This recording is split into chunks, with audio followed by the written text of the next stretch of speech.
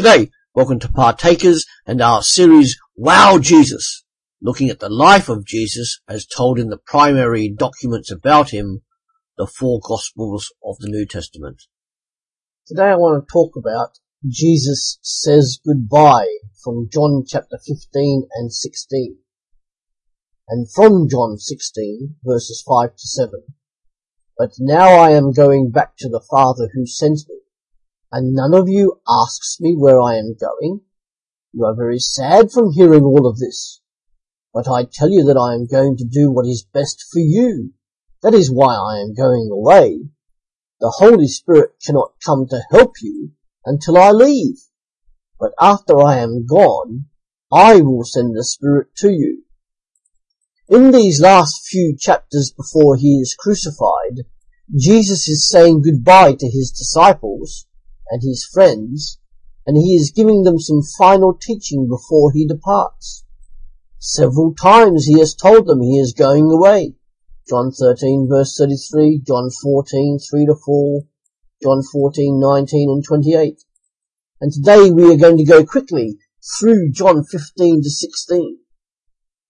The first thing we see is that disciples must bear fruit for the kingdom. John 15 verse 1 to 16. I am the true vine and my Father is the gardener. He cuts off every branch in me that bears no fruit, whilst every branch that does bear fruit he prunes so that it will be even more fruitful. John 15 verse 1 to 2. As usual, Jesus uses Old Testament language and symbolism, for in the Old Testament the nation of Israel is often seen as a vine, Jeremiah 2 verse 21 and Psalm 80 for example. However, as a vine, Israel had not produced fruit that God had expected, as explained in Isaiah 5 verse 1 to 2. I will sing for the one I love a song about his vineyard. My loved one had a vineyard on a fertile hillside. He dug it up and cleared it of stones and planted it with the choicest vines. He built a watchtower in it and cut out a winepress as well. Then he looked for a crop of good grapes, but it yielded only bad fruit.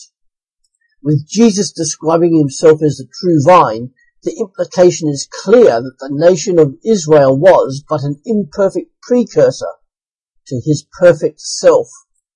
With Jesus as the vine, all believers are the branches, and all believers draw spiritual nourishment from him, the vine.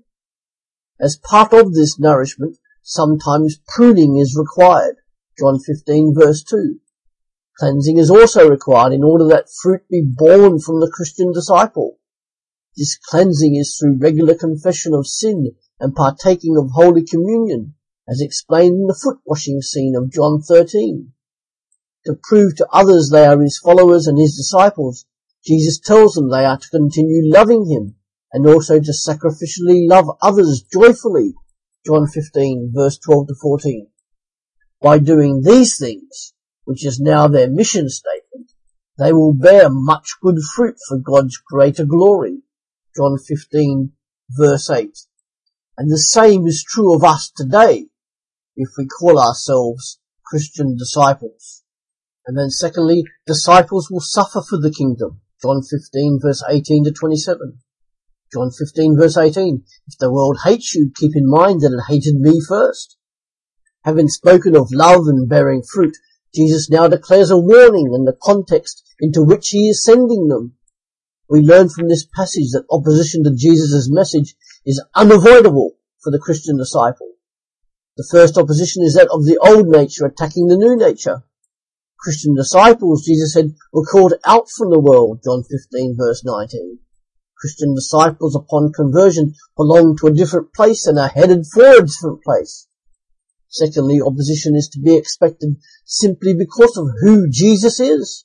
John 15 verse 21. Christian disciples share in the life of Jesus, and the way the world treats Jesus is the way the world treats all his disciples. Thirdly, opposition comes through revealing evil. Jesus as the light of the world exposed evil and sin through his words, John 15 verse 22, and his works, John 15 verse 24. At the beginning of his ministry, Jesus commanded all those who follow him to also be lights of the world, Matthew 5 verse 14 to 16. This is done by consistently ensuring that our works and words match our lifestyle and that no hypocrisy will be found. Opposition brings persecution, and regularly throughout history, Christian believers have been persecuted for their faith in Jesus. In our own time, perhaps the most persecuted century of all. Being a Christian is not an easy decision, but it is worth it. It is also endurable because of three things. God still remains Lord God despite all thrown against him. Secondly, we share in Jesus' own sufferings, and therefore we have fellowship with him. Philippians 3 verse 10. And by being persecuted, it shows that we belong to him. John 15 verse 19. And the main reason all opposition can be endured is because the Christian disciple is not alone. God the Holy Spirit witnesses with the Christian disciple. John 15 verse 26. Not as a supplementary person filling a perfunctory role, but rather as the pioneer going out to testify about Jesus ahead of the Christian disciple. John 15, 26 to 27. And then disciples will have resources in the kingdom. John 16. And the first resource that Christian disciples have is, as we have already seen, the Holy Spirit. After all, he is the real evangelist. In conjunction with him, the Christian disciple has three resources to use: proclamation, counseling, and discipling. Proclamation, John 16, verse 1 to 7. This is the proclaiming and elucidating work about Jesus that the Spirit performs. The Holy Spirit testifies about Jesus' death on the cross and subsequent resurrection. John 16, verse 14.